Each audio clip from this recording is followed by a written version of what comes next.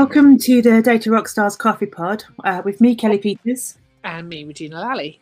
This week, we're going to talk about what we believe are going to be the challenges for data protection for 2021. And then we're going to specifically focus in on a ransomware incident that happened with Hackney, which I'm quite looking forward to Regina sharing her views on that.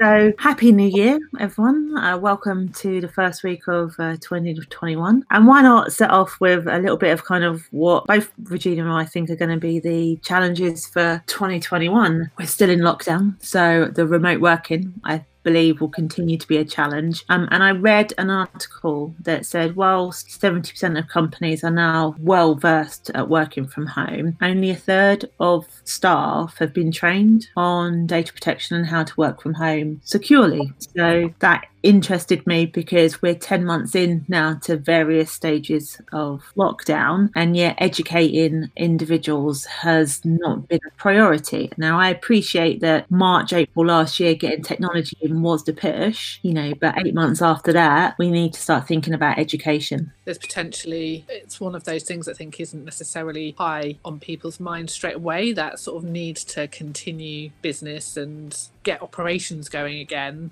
like in that March, April kind of time, was clearly the focus. I think we have seen sort of an increase in people being aware and organisations being aware that data protection and cybersecurity is a risk with people working from home. Maybe they're a little bit unsure about exactly what to do about it, or how their policies cover it, or do their policies cover it, and what can they effectively do to support their staff when working from home, and where all the risks are. I think there's a lot more hidden risks when people are working away from the office that often aren't considered or aren't necessarily thought about. No, I agree, especially with people managing homeschooling as well and possibly sharing a computer. Obviously, there's the ongoing challenge of Brexit. It's now happened. Whilst we have a trade deal with Europe and we have a 6-month relief that allows data to flow between the UK and EU, vice versa, we're still dependent on an adequacy decision being made in 6 months' time. And I think that gives people a little bit of a reprieve, but I would still ask people to think about their data flows now rather than wait until June, assuming that an adequacy decision is going to be achieved. For sure. And I think it's one of those things that it's like the extension to anything, kind of, I'm sure people will leave it till June. However, I did read it's 4-month extension with an option to extend it a further 2 months if there's no adequacy agreement arrived at between the EU and the UK. What is reassuring is that I think whilst there are some concerns around particular aspects of our law enforcement legislation, there's a feeling it would be difficult to grant adequacy to other countries where the data protection regime isn't as thorough as ours is if we don't have the adequacy agreement drawn up for us. So I think it sets potentially a very high bar from what I've been reading across sort of different platforms, that people feel that it's likely it will come, which is good. However, it is interesting to note the ICO is still suggesting that companies explore the option of standard contract clauses as a just in case to ensure that data flows don't stop. Though I think it's step one, as we've said all the way along, is to make sure you've mapped your data and know where it is. Absolutely. And I think that's definitely something that's important and should be a priority. I think whilst Brexit might be on a lot of people's radars, I would say that not everyone gets cookies and why they are suddenly getting a lot more attention than they've ever had before. Only yesterday, I was talking to a few other data protection professionals, and we have all handled in one form or another a cookie complaint in the last 3 months. So that's where an individual has submitted a letter to say they feel that a cookie has been landed on their device without their consent and they are seeking compensation. And I think that these are just going to continue to happen. So I think it's something that all organisations have. They all have cookies. They may have a cookie banner, but have they really understood what happens with cookies on their website? And what is a cookie, to be honest? I know we've had that conversation that people may not get why it's important to understand or what it even means. I think there's a lot of confusion about what is acceptable and how people can control their cookies. I went into a website yesterday and there was a message that popped up smack in the middle that said, by closing this message, you accept our cookie policy, which I couldn't access from this message at all, and that we'll place cookies on your device. And it's like, the only option is to accept and continue. And it's frustrating because you know that that's not the right thing, but the owner of the website obviously thinks they're doing the right thing to comply. And you can see in various ways across the web that there's so many incorrect banners and cookie policies, and I think you're right, it's going to be something that potentially will ramp up. It'll be interesting to see if the ICO focus on it more, or if there are complaints that go to the ICO, or if these individuals are just trying their luck with companies. So it'll be certainly interesting to see what happens there. But certainly other European supervisory authorities, they have already been fining companies where cookies are too complex for people to control or not clear about what their purposes are. So, but I think often companies are not necessarily looking into exactly what they're doing and why, and if they're using them, and how they can be in control of those cookies and making sure people have genuine choice. Yeah, and I think in some ways, when you commission a website to be developed, you don't necessarily think about cookies. You want the web team to come up with something that you can see gets a lot of traffic, gets likes on Facebook, information is shared with Instagram. There's possibly a lack of awareness that a lot of that is driven via a cookie. So I think it's going to be an interesting year for that. You touched on the UK and European supervisory authorities. I think it's fair to say that the UK has been rather quiet on fines up until the back end of 2020, and there's an expectation that in 2021 possibly more fines will start coming through. Now that we've kind of getting through COVID, whilst it's still here, a lot of businesses are getting back to operational business as usual. So there might be more penalties to come out, which I found quite interesting. And certainly I think one of the things that I've certainly noticed, and I think a few of my contacts have noticed in across the Christmas period, that there's been an increase in law firms, the law firms that used to focus on PPI as a income source are now looking to where they can support individuals who have been affected by data breaches. So particularly, I think with the fine coming through for BA, there's been a focus on advertising to try and attract potential individuals who've been affected by that breach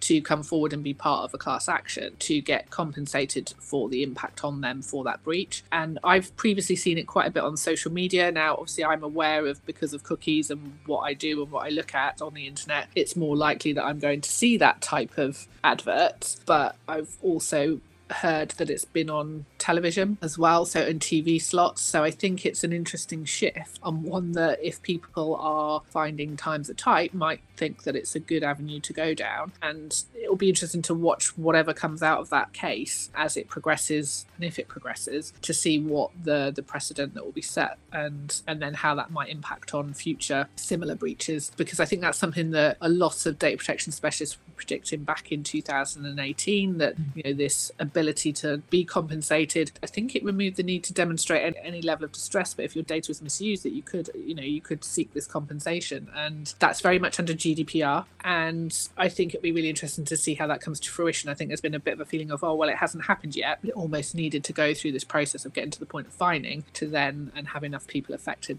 with a big enough breach that it's a law firm is going to take it on and pursue it and see what happens. So I absolutely agree. And I think the last one, which will link into the story that I want you to talk a little bit more about, is that there's an expectation that ransomware, and someone talked about ransomware as a service pre-Christmas, in that they feel that this is, people, because you can buy all the tools that you need to be able to do a ransomware attack, and that there will be organizations, not good ones, but they will be offering this. So I think there will be an increase in ransomware attacks. I think that lots of people don't understand the implications and the end results of being subject to a ransomware attack, and the impact on individuals as well as a company. And I know you wanted to talk about in a little detail the event that happened with Hackney Council.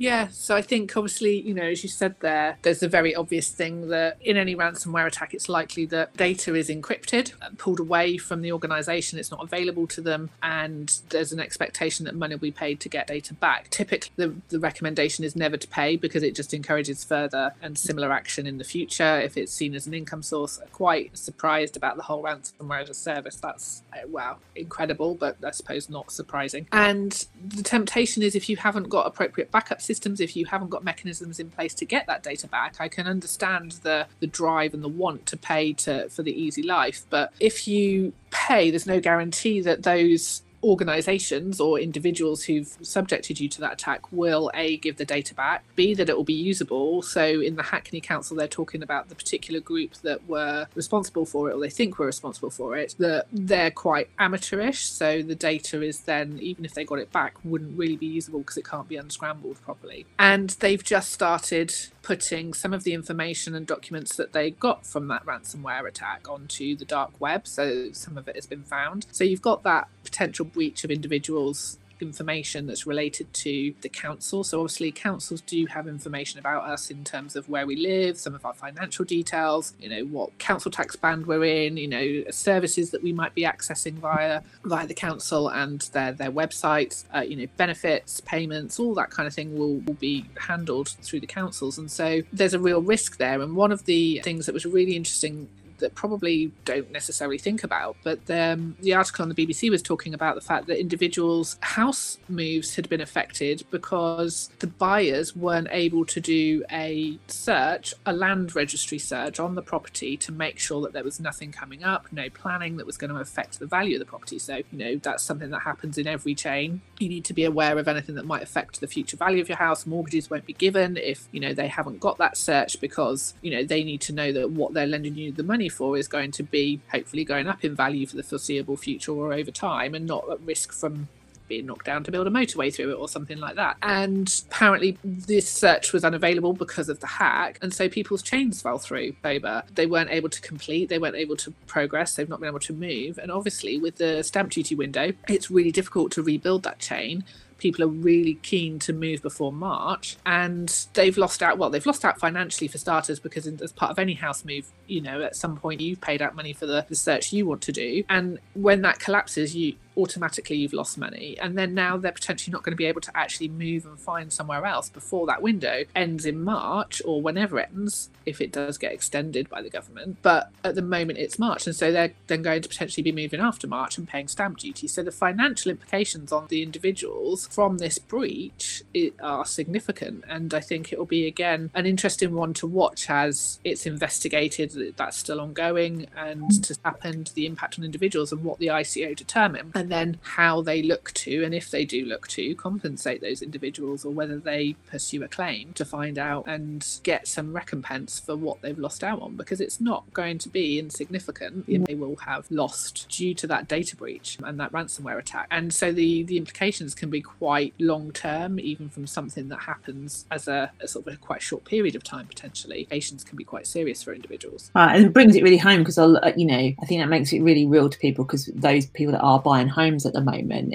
what you've just described would make anyone worried. Moving home is a scary situation anyway, but then to be thinking that your chain may fall through for no fault of your own, but because of a hack, is quite worrisome. So no, I think that will happen more and more, unfortunately, in 2021. And I think looping it back round to the start, you've kind of got that, with everyone working from home, there's more risk of those kind of ransomware attacks slipping through, because people are, much more on their own. There's nobody to just quickly call and check and go, does this look real to you? Are you sure? What do you think?